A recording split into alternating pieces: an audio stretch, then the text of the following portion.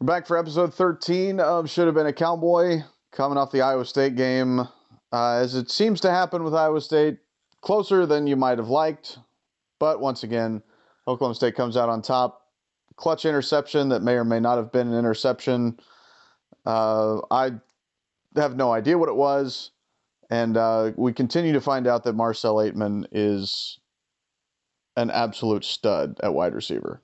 Yes, closer than you would like, but exactly what I expected. I mean, yeah, that's true. I mean, I went into that game. I think I talked last week about hoping it was going to be a couple touchdown win, but knowing that it was going to be a close game. I mean, especially the way Iowa State and OC have played over the last few years, I wasn't expecting anything else than what happened. Right? Yeah, man, it was a good game. We will get into the interception later. I'm sure we'll get into that. But yes. Aitman is a beast out on the field. He's huge. First of all, that helps. Yeah, and I talked about it a while ago that I do not want to see a fourth down play that's just a jump ball up to Aitman because it makes me nervous. Those jump balls I get nervous about. Yeah. And I am changing my tune. if we have a play that we need to happen, I want to see a jump ball to Aitman because he's going to come down with it. Yeah. You know what I've noticed? Yeah. Rudolph doesn't really throw the fade into the end zone that well. He doesn't get enough arc on it. It's more of a line drive kind of deal, which makes it harder to catch. And I think that's why I don't really mind that play call so much, because I know that if it's executed well, it has a good shot of working with a guy like Aitman. I just think that's not something Rudolph does well. He doesn't get enough. He didn't get enough height on those throws. And when there's not enough height, it's harder for the wide receiver to adjust to the ball. Yeah, I can't adjust to it, and if you try to go make a play, you have a chance of getting called for offensive pass interference if you have to go through the defender. There's got to be some, Brandon Whedon throwing the ball into a trash can at the pylon kind of touch on it.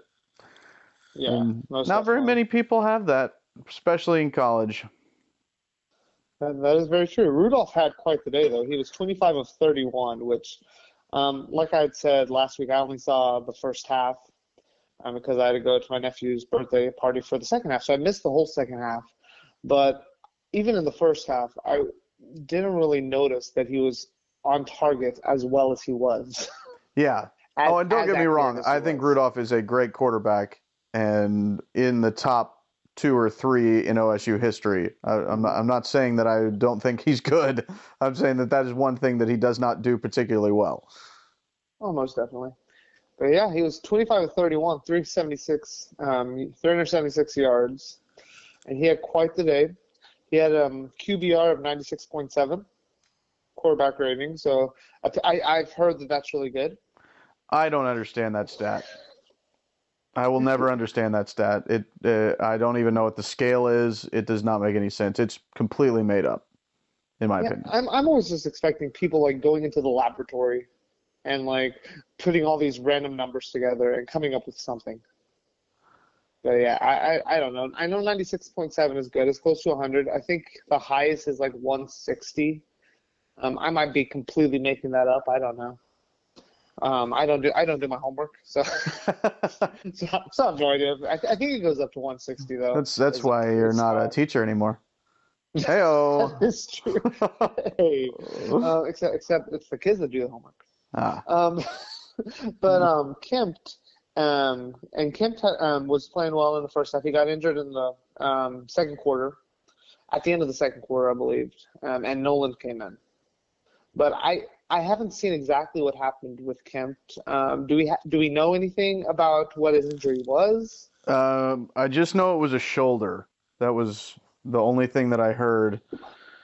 And it wasn't even he wasn't down on the field kind of thing. He wasn't, he didn't come out of the game mid-drive. He just kind of didn't come back on the field.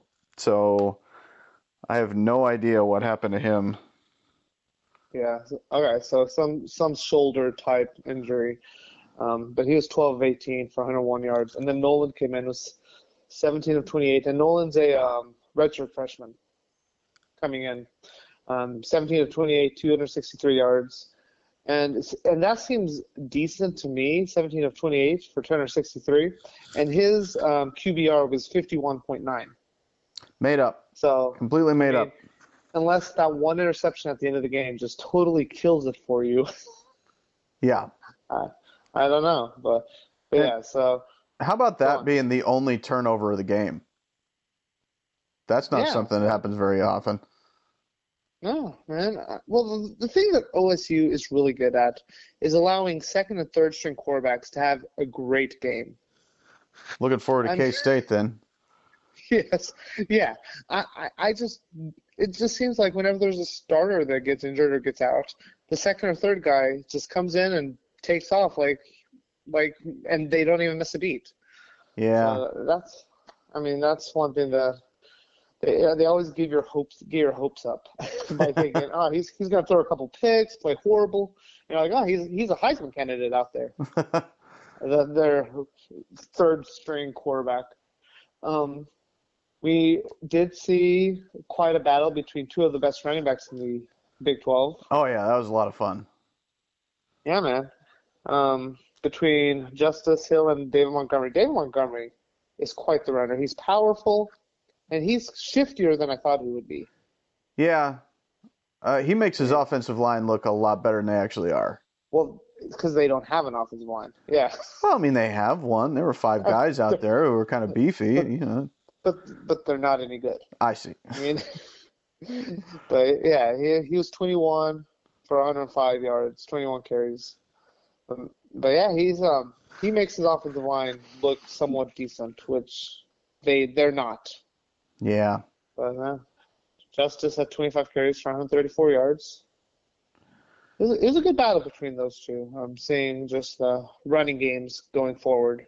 Yeah, I was real surprised that Iowa State didn't go to David Montgomery more in the fourth quarter, and specifically on the last drive.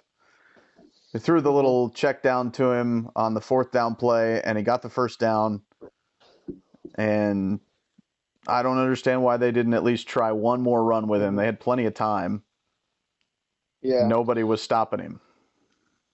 Yeah, if you want to talk about what happened in the second half, I'm gonna just give it all up to you because I was keeping track by the ESPN tracker, so it told me what happened, and I had to keep refreshing. So the second half's all a blur. I was able to see the interception on a phone. We got it streaming for like 5 minutes, and I was able to see the pick. And then the phone died. So that's literally all I saw of the second half. Didn't see too many highlights from it. But yeah, what it sounds like is they didn't really utilize Montgomery on the last drive. On the last drive, no, not at all. I think that was his only touch on that fourth down. I could be wrong on that, but I don't think he touched the ball.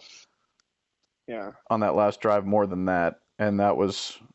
I think a mistake on their part, but as an Oklahoma State fan, I don't care. It's kind of like the last drive in the Bedlam game. It would have been nice to see Justice get a few more touches on the last drive. I mean, having a great game, you might as well use them. That's right. To continue. So, yeah. So that makes sense. McCleskey was the leading receiver with 109 yards, 5 receptions. It's so weird. He was the leading receiver as far as catches are concerned last season for the year. Mm-hmm. That's so weird because he's not even probably the third guy that you hear about with Oklahoma State receivers this year. So definitely not now because we have Washington's always number 1. Yeah. And Aitman's slowly become number 2 right behind him. I think the national perception of that is true, but I think with the fan base, we've always kind of known that Aitman was really good. Yeah. Well, I'm talking about nationally. Yeah. Like on the national stage, it's Washington and then Aitman. But yeah, we've known, and then which is why his injury last year was such a big deal because we knew what kind of a player he was. Yeah. Okay, He came back this year, so it was good. I want to stick on McCluskey there for a second. Have you seen? I know you missed the second half. Have you seen his 81-yard catch? I was able to see it once. I haven't seen it like many replays of it. You need to want to talk watch. about it? You need to watch another replay of it because when he catches the ball, he's kind of in the middle of about four guys, and he's open. Mm-hmm. You know, he's got four guys that are kind of in the area. They're in the frame, and he runs away from all of them. And he uses his tremendous speed and gets away from all of them. But there's one guy who is chasing him for a moment and then runs the complete opposite direction, like cuts to the middle of the field while McCluskey's going to the sideline. And it just looks so weird. And that guy is the one who ends up taking the angle and bringing him down at the 1 yard line before he can score. But it just looks like the weirdest thing in the world. At midfield, McCluskey's running away from everybody, and this guy's running in the opposite direction of where McCluskey's going. It's so funny. What point in the game did that happen? Was it the third? It was in the third quarter. It was right before it set up the score, I think, that put them up 31-28. Mm-hmm. I think that was the drive it was on. But yeah, I have to catch that again because I saw it once, but I didn't really catch all of the details that you saw. So I didn't see that until like the third time I'd watched the highlight on different clips. It was just like, hey, that guy just ran straight away from him. No, that's funny. Tylan Wallace, at the beginning of the year, I had mentioned that he was my guy that I was excited about, the newcomer into the season that I was pretty excited to see, and hasn't got much playing time. But man, anytime he shows up and he gets a catch, I am ecstatic because I am excited for this kid the next few years. Oh yeah, he's gonna be great. He had 3 big catches on third downs, I think. Yeah, 3 catches, all of them on third downs, all of them 4 first downs. Yeah, so I'm really excited about him going forward over the next couple seasons. So that was basically the receiving core. On defense, Rodarius Williams was our leading tackler with 9. And AJ Green, I don't know if you know this or not, but he got an interception at the end of the game. Maybe. Yeah. I checked the box. I checked the box score, and it still says that it was an interception. What are your thoughts on that? On that play? I will never be convinced that it is anything. Like that is the textbook example of a mulligan, and just do that play over. Because when I first saw it, I said that's definitely an interception. Mm-hmm. When I saw the replay, I said that's probably an interception. And after watching it several times, I have no idea what it was. I don't think it was a catch. That is the one thing I'm pretty sure of. I don't think it was a catch. The only way you could see and get as close as possible to what the right call would be is literally taking it frame by frame. Yeah, and even that's difficult. I mean, but that's the closest you can get. I started out, and like I said, I just saw it on a phone, so if you're watching a play on a phone, you barely see anything because it's so small. So I thought it was an interception when I first saw it, but it might have just been me hoping it was an interception because it looked like one when I first saw it, and then I saw the replay, and I thought it wasn't one. And then I saw and I've watched it 2 or 3 times a day since it happened to see if I could tell. And I keep going back and forth. Today I saw a shot of both of them kind of on the ground, and AJ Green is the one that he has both heads on the ball. Yeah. And the wideout has like one and barely has it. So on that play, it looks like an interception. Right. So I saw just one like photograph of it today that looks like a definite interception. So off of that, I mean, I'm kind of with you. If I had to say that it was something, I would have to say that it was an interception. If you want to say that something happened, it had to have been an interception because I don't think it was a catch. Yeah. But it was basically the fitting ending to that game. It I was, mean, and turned out well for us anyway. hmm yeah, and the game didn't start out as well as we'd like, though. It never does. It, yeah, I mean, It wouldn't giving be a up game against points. Iowa State if you weren't down by 2 scores in the first half. Like, Except luckily this one was in the first half, unlike past years, like last year where it was in the second half, where yeah, we were down 17, I think it was. yeah. I So mean, yeah, you man. got to keep it exciting. Well, yeah, you need to have people coming back, and if you have boring games, you won't have as many people coming back. That's true. So that makes sense to me, I think.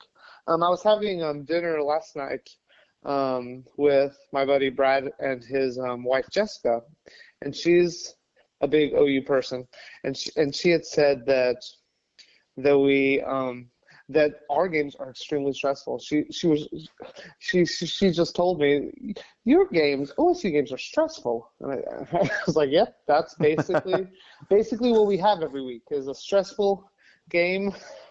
We Yeah. don't have blowouts too often, so I mean, which is exciting for us. We don't necessarily live as long Well, because of all the stress that and we're building up. at least now they have stressful games that they're winning. Yeah, that's You know, better but than stressful games a few that years ago it was they're stressful games that losing. they were losing. Almost, yeah. But it is quite the game. First downs, Iowa State at 30 to OSU's 23. Yardage was about the same. OSU had like 30 more yards than Iowa State. And then time of possession was pretty even. Iowa State had it for 31 minutes and 31 and a half minutes, and OSU had it for 28 and a half minutes. Pretty So, even I game. mean, which the score showed that it was Yep. a pretty even game. But yeah, it was a very exciting game, man. Are there any other thoughts about the game, about Iowa State in general that you have? Um, yeah, I trying to decide how I feel about Iowa State this year. Just like as far as had they won that game, how much would I have wanted them to win the Big 12? Because Yeah, if they were in a position before the game, if they won out, they would be in the championship game, which is because just great. they have the tiebreaker over TCU and OU. Right. But I I don't know. Team picked ninth and going to the championship game. That's a cool story. Iowa State's just got this weird mystique over OSU that I'm not sure I could cheer for them. I It's hard to cheer for Iowa State. Really, after 2011, I mean, Yeah. it's hard to cheer for them. I mean, if they were playing OU in the Big 12 championship, I would go for Iowa State to Yeah. win again. I mean, I wouldn't probably but watch the game. Like, but yeah, but and really, I've never had anything against Iowa State. I mean, I well, don't have read some of the anything. game threads on their fan websites and you might start having things against them. Yeah, but you can do that for any team, really. That's If you look true, if you look but at any thread. like the Iowa State ones that I've read have been clearly the most vile things of any opposing fan base that I've ever read Wow. message board on. Like, Even worse than like Tech, because Tech yes, gets pretty bad. yeah, and I've read some from Iowa State that are double as bad as Tech. Wow, I don't. Like I read it and I was offended like that, and I don't really get Wow. offended that even. I was like, Yeah. that's Wow. don't say things like that. Wow. This Well, past game was not one of those, so yeah, this I have isn't gone back and read college. those. This isn't college football related, but for the NBA, if you want to hear the worst thread on a message board for the NBA, do you know whose team that would be? Boy. Let's see. The Spurs were pretty bad when I read theirs. The Spurs is who I'm talking about. Yeah. I've never been offended by so many things as just reading the Spurs message boards because they're like just going after them, like using racial slurs and Yeah. just everything you can say they use. Don't do things like that. But that's the one I haven't been to two. I mean, most of the NBA ones, I've gone to, they're talking about like the game and actual things, but the Spurs do not. They go deeper than just the game. But I'm impressed that you said who I was thinking of as the first one. But yeah, so okay, I'm going to go to Iowa State's message boards now later on and check it out to see what's going on. Yeah. But yeah, man, we have a game this weekend, is what I hear. Yep, Kansas State. Kansas State, 2:30. Indeed. Do you know what channel it's on? I do not, off the top of my head. And I've learned that if I try to use my phone while we're recording this podcast, it erases everything. So I'm not going to look it up on my phone. Good job. After all, this is actually the second time we've recorded this podcast. Yes. Because this particular podcast was recorded last night, and like you said, got deleted.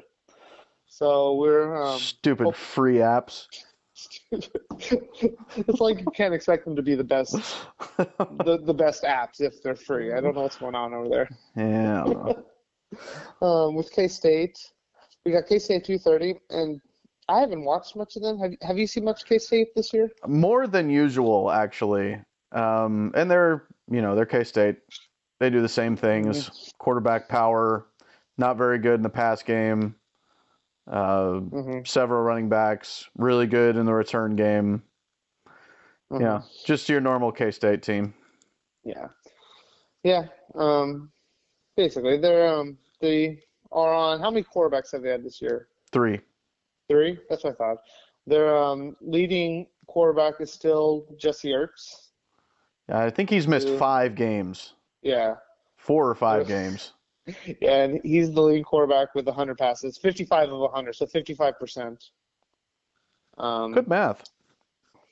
Well, if it's out of 100, I can figure it out really easily. Thank you. And I mean, they average 182 passing yards and 191 rushing. Which is kind of amazing that they're that balanced. Mm-hmm. A lot of their passes are, the pop pass variety, real short, kind of screen pass or whatever. But which is what Tech has done, as long as I can remember. That's how they get a lot of their yards. At least they used to, even more than they do now. Yes, but there was never any threat that they were going to run. There's true. Always a threat that Kansas State is going to run. Yeah.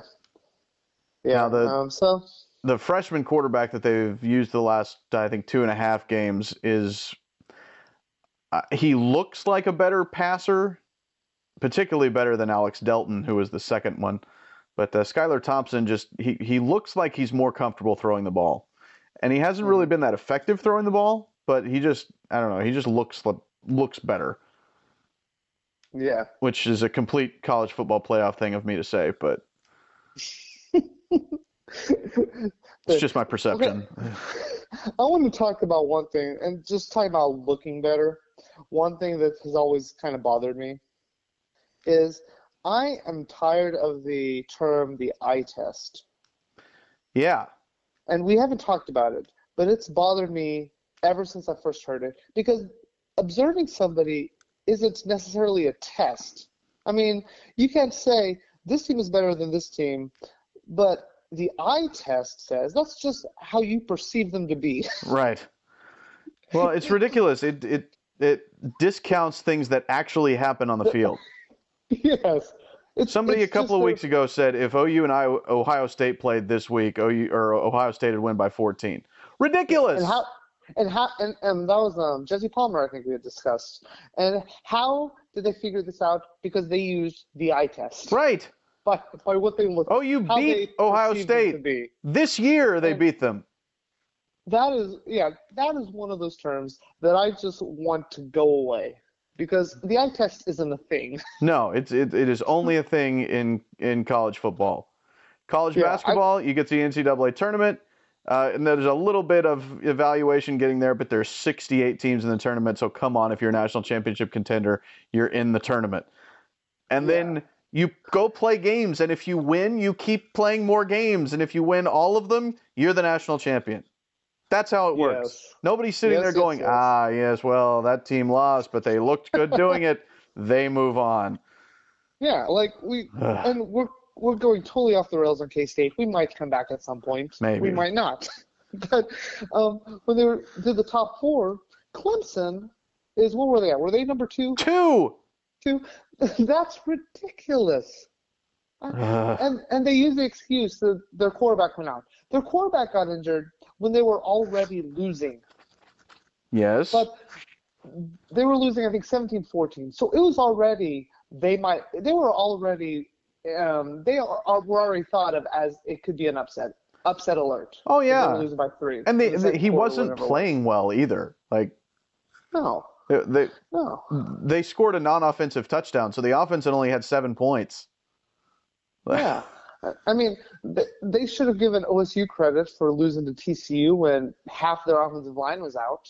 Right. Or when OU lost to Iowa State, their running back got hurt and left. I mean, at the time, obviously Anderson's shown up, but I mean, they had excuses. You shouldn't have to make those excuses. No. This is what happened. They lost to a bad Syracuse team. Yeah, they're terrible. I mean, it wasn't. Let's just say, even though they have 2 losses, OSU, who have they lost to? They've lost to OU, who's number 4, and TCU, who's number 12. Right. And who last week, before they lost to OU on their home field, was number 6. Both of those losses are better than losing to Syracuse. Right. So it's ridiculous. Although Syracuse plays in that really cool dome. Mm-hmm. It has nothing to do with this. That is true. I just had to get upset about one thing because last week we started out getting upset about OSU fans, certain ones, and my brother-in-law Mike told me that he really liked it, and he said each week you need to get upset about something. Have to have something that we're upset about. This week that was for Mike if he's listening this week. So next week I don't know if I will get upset about anything. I probably will, but that was this week's of what grinds my gears. So that was from Mike because he always looks forward to those certain aspects of our podcast. All right. Okay, back to K-State. We've played K-State. We've had some really good games with K-State, haven't we, over the years? Yes, they've always been entertaining. In fact, the 2011 K-State game was probably my favorite game of that year. Mm-hmm. Yeah. It was back and forth. You know, it was relatively even. The line score, they were even almost every quarter. 52-45 the final. And, you know, it was a goal line-ish stand at the end because it was, you know, they threw an incomplete pass on 4th down to end the game. And let's not pretend it was a big defensive play because Colin Klein threw it to no one. But that's not the point. Yeah, K-State passed the ball 3 times within the last 12 seconds of the game. So, yeah, they just did 3 straight passing plays to in that game. And, yeah, it was, I mean, if you get them to throwing the ball, I feel better about than it being close to the goal line and then being able to run it in. Yeah. Kansas State has not been a good passing team for a very long time. Yeah. And that game was a lot like the Iowa State game in that OSU had a 1 touchdown lead. 52-45 was the score of that game. So, I mean, if K-State had scored, it would have gone into overtime unless they went for 2. So, Which they may have at that point.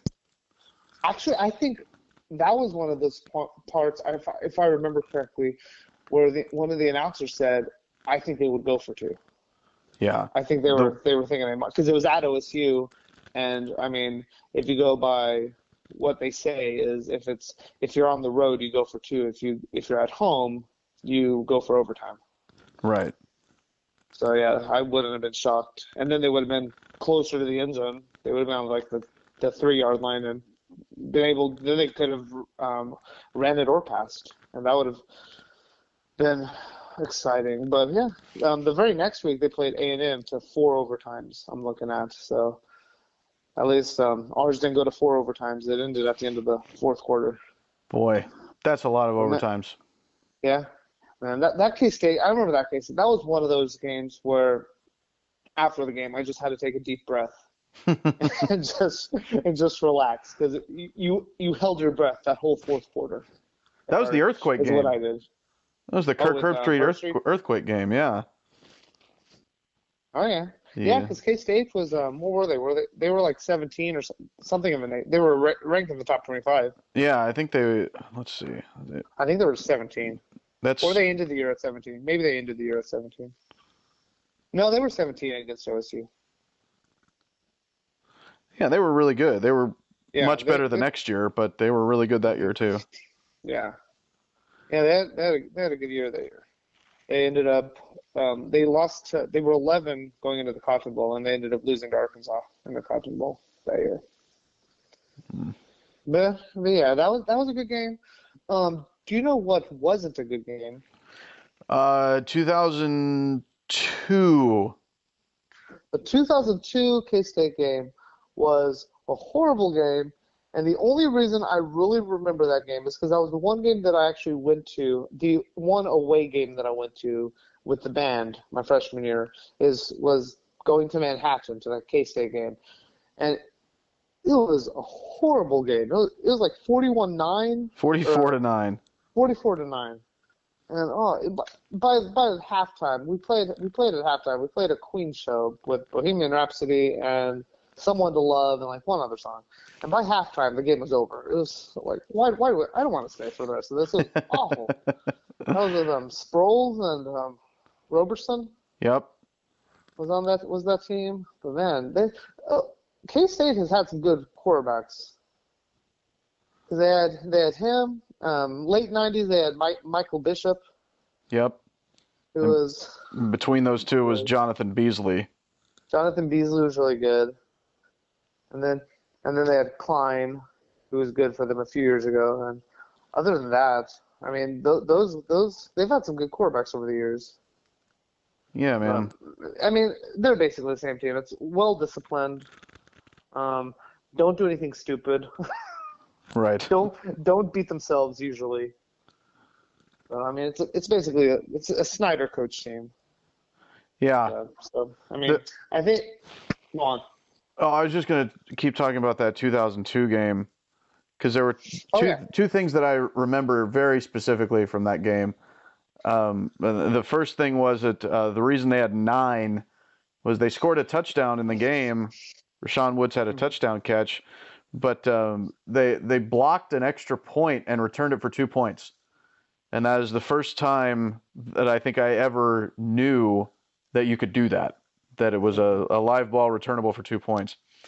The other thing was the leading receiver for Kansas State that day was a guy named Taco Wallace.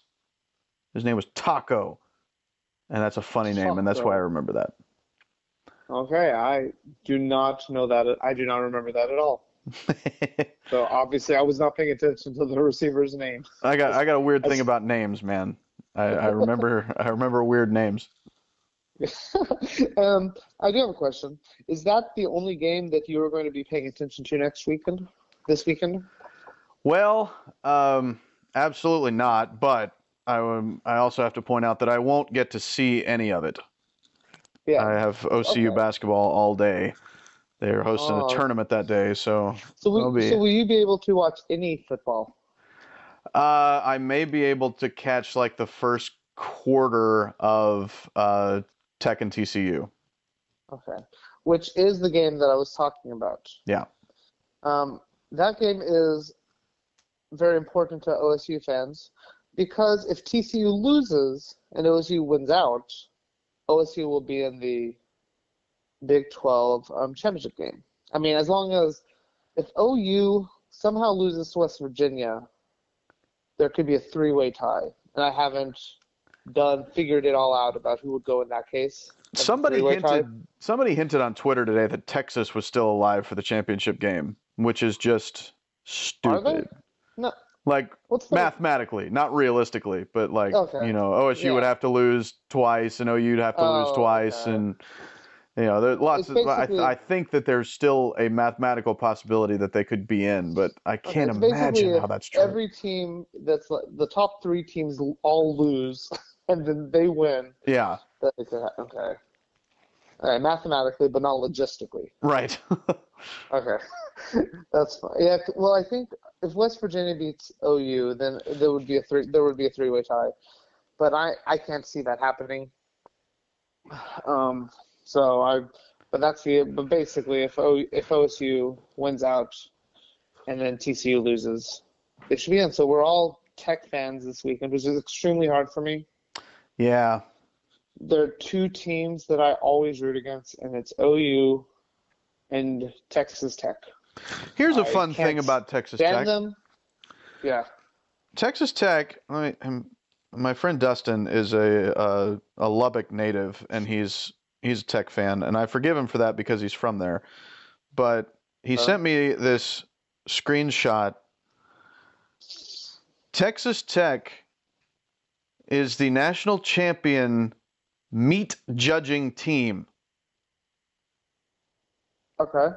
I have yet to dive in to see exactly what goes into winning a national championship in meat judging, but meat judging. That's hilarious to me. They are the national champion in meat judging. Okay. That's interesting. Yeah. I that can be your more about that. That can be your what Philip learned for this week. That could be, because I don't think I had one. I completely forgot about that. I learned about Texas Tech is good at meat judging. I didn't know that was a thing, man. I did not either until today. Are they the only? Is that the only school that even does that? Were they the I don't know. They ended up winning. I don't know. Does OSU have a meat judging team? I don't have answers. I don't think so. It says the first team in history of meat judging to go 7-0. As if they're head-to-head matchups in meat judging. That guy gave 2 stars to the chuck roast. Oh man, I mean, do they eat it? Do they just look at it? I don't know. We got to do more research into this. More digging.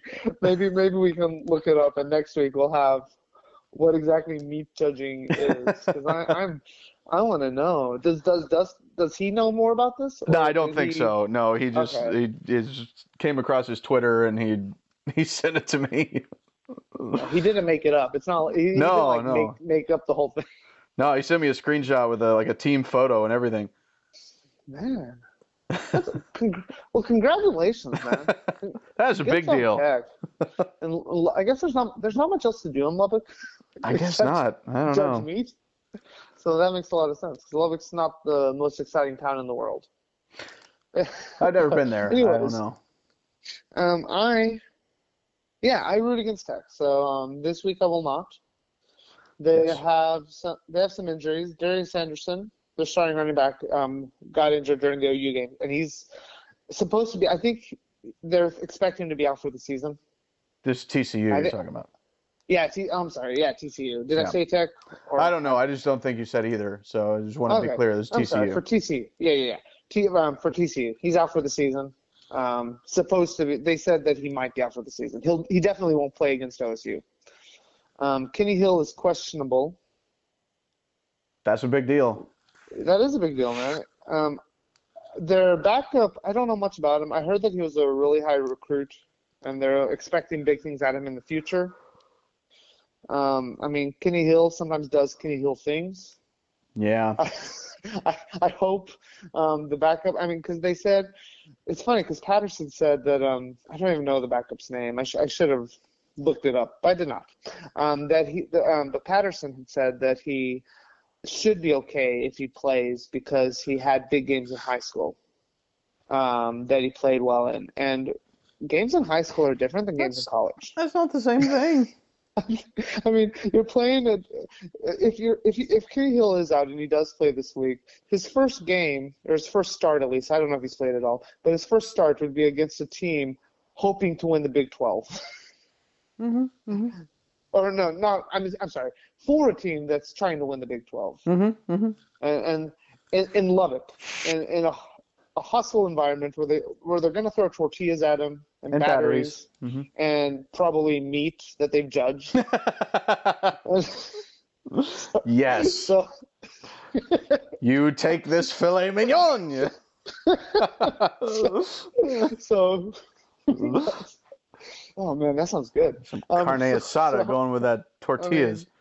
I mean, you don't want your first start to be at Texas Tech or You want your first start to be place like against that. a directional school for the blind, ideally. I mean, you Yeah, ease yourself into it. Not a Big 12 game on the road against a team who's trying to get bowl eligible. Yeah, that's another thing. Is Texas Tech's 5-5, so it depends on a lot of it depends on what mindset the players have. Yeah. Like, is Texas Tech? Do they believe in Kingsbury and they're fighting? Because in their heads, they're probably also playing for his job. Yeah. In a lot of their heads, because he's 5-5 and he's kind of been off and on the hot seat. It seems like for a couple of years, possibly. Yeah. So I mean, do they believe in Cliff Kingsbury that they're like, yes, let's win this for him, or are they done? Yeah. And then TCU after him, or do they have a Bedlam or not Bedlam? Do they have an OU hangover? Where I mean, who knows? I mean, there's a lot of things could go into it. Hoping Tech comes out with the win though. That's why football's fun, man. Yeah, man. It's but and the good thing is when the OSU game starts, we will know how the TCU Tech game most likely how it ended. I mean, it might still be finishing up, so we might have an idea. I mean, it's Texas Tech, so the game could be like 5 hours. Yeah. So who knows how long the game will be? But yeah, good news is Kansas State games generally don't last that long. That's true because they do not pass the ball quite as often. Yes. Yeah, man. So that's that game. That should be fun. Yeah. Should be exciting. Do you want to talk some basketball? I do. I want to talk about basketball. Unfortunately, I'm pretty underinformed because all 3 games that they've played, the 2 countable games in the exhibition, I have had other games that I'm covering at the same time. So the only thing I've really seen is the 3-minute highlight packages they stick on Twitter after the games, because nobody cares to do solid recaps over these rum-dum non-conference games. Over Pepperdine and Charlotte. Yeah, but what I will say is that I am a lot more impressed with the basketball team at this point in the year than I thought I was going to be. Mm-hmm. Especially after they announced that Carroll wasn't going to play for however long he's not going to play. Yeah. I figured that we'd be sitting here this week after the first 2 countable games and saying, I mean, they're 2-0, but and actually what I'm thinking is they're 2-0 and they've looked pretty good on defense, especially, and not completely inept on offense. So I thought it would be a lot like, and I don't have much thought about past basketball games that have been like this, but the OSU football team, when we beat, was it Montana State, like 15-10? In 2005, in Gundy's first year. 2005. Yeah. And we had those were the games where I thought it would be like that. We're like, okay, we beat them, but they're terrible. but they're not very good. I thought we'd win by like single digits. Yeah, especially against Charlotte. Charlotte's a veteran team that has really good guards. And, OSU's guard play, particularly defensively, is going to be really good. Kendall Smith, Brandon Averett, Tavares Shine, they're all really good defenders. Kendall Smith has really improved as the year's gone on. I mean, we've only had a few games, so he's probably just getting comfortable with the team and OSU. So, I mean, he's probably it probably takes a couple games to start to get comfortable. But this last game against Charlotte, he struggled the first game. The exhibition game, and then a little bit at Pepperdine. And then this last game, he was 8 of 13, 19 points, 6 boards, 3 assists. Yeah, he's going to be a solid player. No, he will be. He looked like he knew what he was doing. It's going to be crazy. He had command. It's going to be crazy to have a point guard that's over 6 feet tall. Yeah, man. Hasn't happened since Marcus Smart. Yeah. Tavares Shine is back, so he put in 17 points against Charlotte. So now they have good players. OSU does. I mean, I'm not expecting them to be in the top half of the league because the Big 12 is just packed. Yeah. this year. They're just Although I tell you gonna. what, Iowa State looks terrible. I don't know if you've seen that they're It's 0 because 2 and they have looked terrible. it's because they like sold their souls for football to be good. They're like, football will be good this year, but basketball is going to take a back seat. Yeah. they like switched the two. Yeah. I know they lost a lot. They got a lot. They had a lot of graduation last year that, they were a senior laden team. So, they're going to be rebuilding, but man, they have taken a couple of really bad losses to start this year. Mm-hmm. Yeah, they did. I don't even remember who they lost to last, but it was teams that you would not expect them to lose to. Yeah, teams that Big 12 teams probably have no business losing to. Yeah. But that's not the point. And, as far as OSU is concerned, chatter is that Carroll may be back soonish. Mm-hmm. Probably not for the ORU game, I wouldn't think, but maybe after that. Okay. And same kind of situation with Dillard. He's not off the team or anything. And Dawson played against Charlotte, lost it for that. Mm-hmm. Played against Charlotte, so he's back.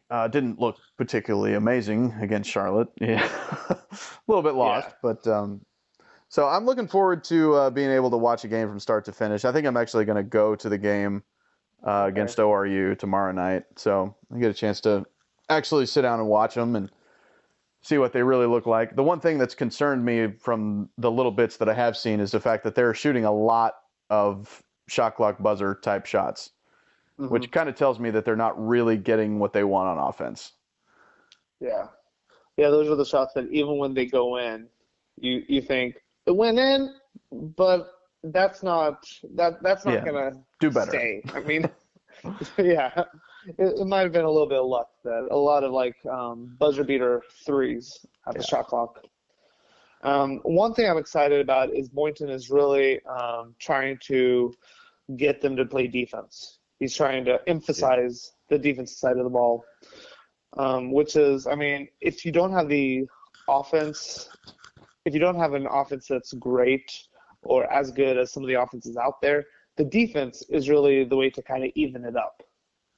Because at least if you're a really good defensive team, you will be able to at least keep the game close, even if you're not that proficient on the offensive side of the ball. Right. And that's only going to get better when Yankuba Sieben gets eligible at semester. He's going to help a lot on defense. Mm-hmm.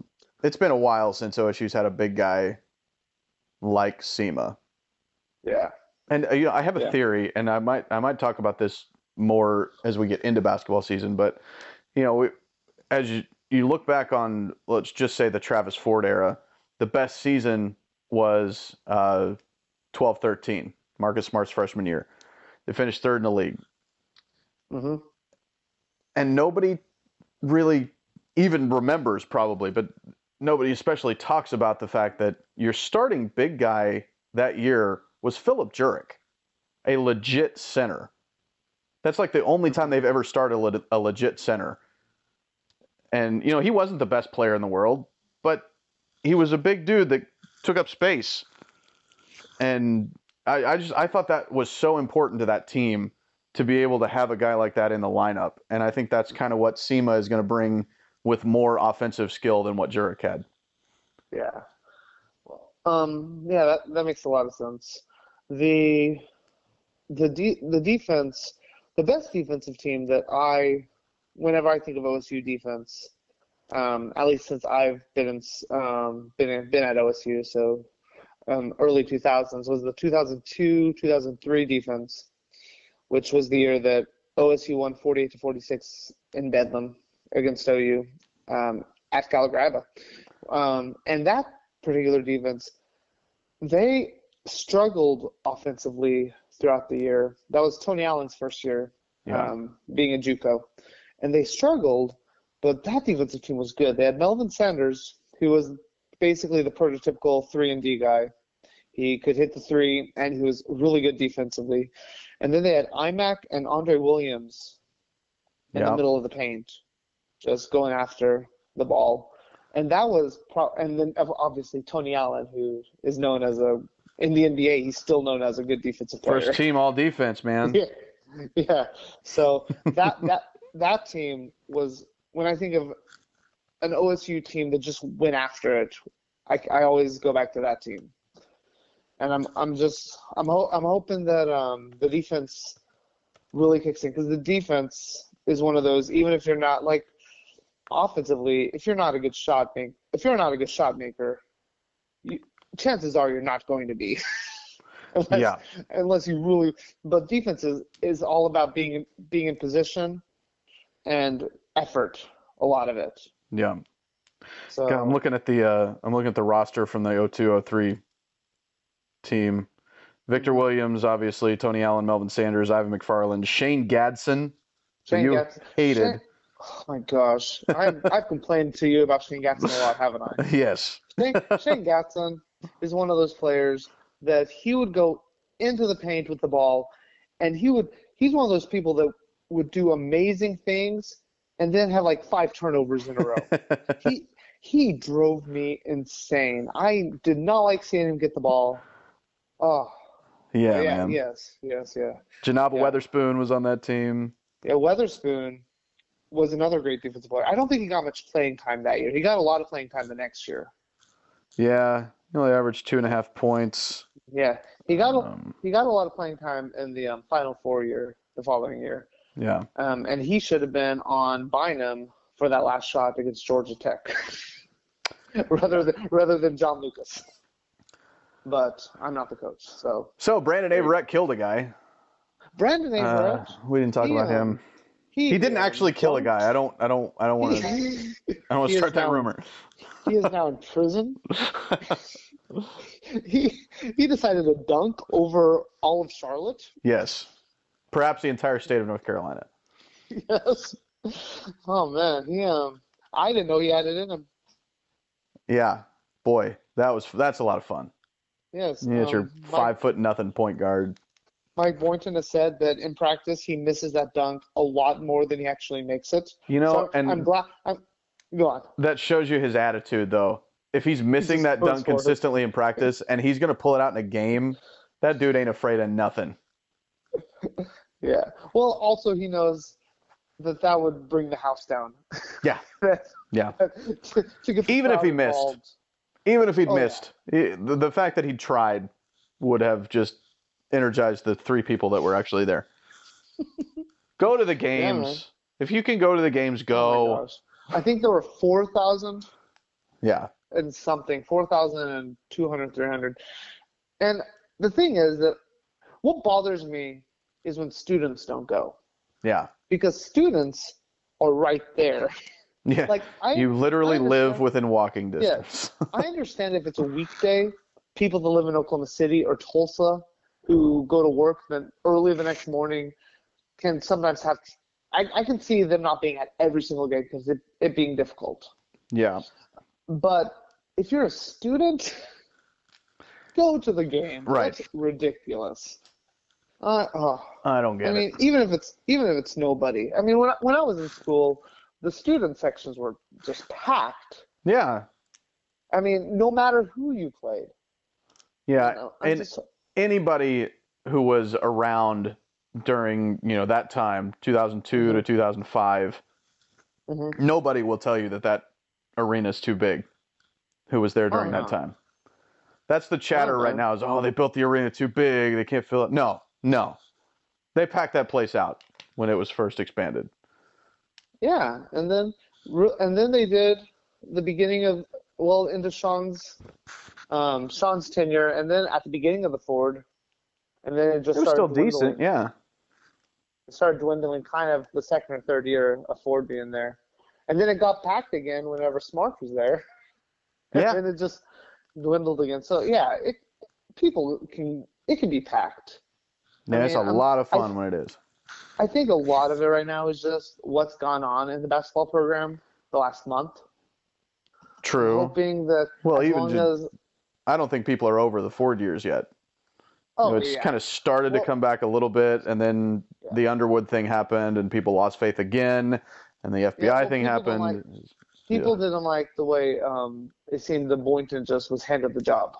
Yes. Which I will say, I was on the Gottlieb train. Yes. Both years before Underwood was picked, and then before Boynton. So I was full-fledged into pick Doug Gottlieb. He should be the coach. And I think you texted me when Boynton got hired, and we're like, "Who the heck's who's this?" I know he was on the staff last year. Which one is he? No idea. Yeah, which guy is he? And honestly, even with what's gone on with the FBI and all that good stuff. Yeah, it ain't good. Yeah, not good stuff. All that stuff. I've become enthralled with Boynton. I think he's been saying the right things. Yeah. Hiring Scott Sutton was a good move on his part. Yep. John Cooper was too. Yeah. Yeah. So support him. Support the team. Yeah. I mean, they'll still be fun to watch this year. They get their first. I mean, they play ORU and they get their big challenge the following game against A&M, which is I think next Monday. Yeah, and boy, A&M's good. Looks good. They just annihilated West Virginia without their best player. Yeah, so that's gonna be a tough matchup. But they've got some. They have that game, and then they have Wichita State later, which is gonna be a tough matchup as well. So I think they're in the top 10. So it's gonna be fun. Just watch some basketball, go to the game. I mean, Gallagher Arena is a great venue to see a sporting event. Yep. But, man, that's all I have. That's some good basketball talk. Got some football. We have after K-State, we have KU the next weekend. So I don't know how long next week's podcast will be. Yeah. We'll talk about the K-State game. Hopefully, we'll talk about possibly going to the Big 12 Championship after TCU loses. Hopefully, that'd be nice. I don't know how long we'll talk about KU though. Probably not very long at all. Yeah. We'll probably. I'll bring a couple. I might bring a couple of things to talk about to the table. so it can be an actual podcast, not like 10 minutes long. Yeah, man. Yeah. So that's all I have, man. Do you have anything to add? Nope. I think I'm done. Awesome. Follow us. Follow Should Have Been a Cowboy on iTunes, on Podbean, on wherever you get your podcast app. I listen to my podcast on Overcast, which is a great podcast. They're not our sponsor or anything. They don't sponsor us. But get Overcast if you want a good podcast listening experience, because they are the best from what I've seen. Andrew, what do you listen on? I use Podcast Addict. Okay. I don't know that one, but I think it's probably an Android platform. It probably is, and I don't know. I think Overcast. I don't know if they're on. I know they're on iPhone, and I assume they're on Android, but I'm not sure. But if they're on Android, you should get Overcast, Andrew. Are they paying you? What? They should be though. My friend Josh understands. He told me that he also listens to Overcast, and he usually listens to us. So Josh, there's your shout out in this podcast. I'm just rambling now. Yeah. Follow us on Twitter @CowboyPod. That's all I have. All right, man. I'll talk to you later, man. Okay.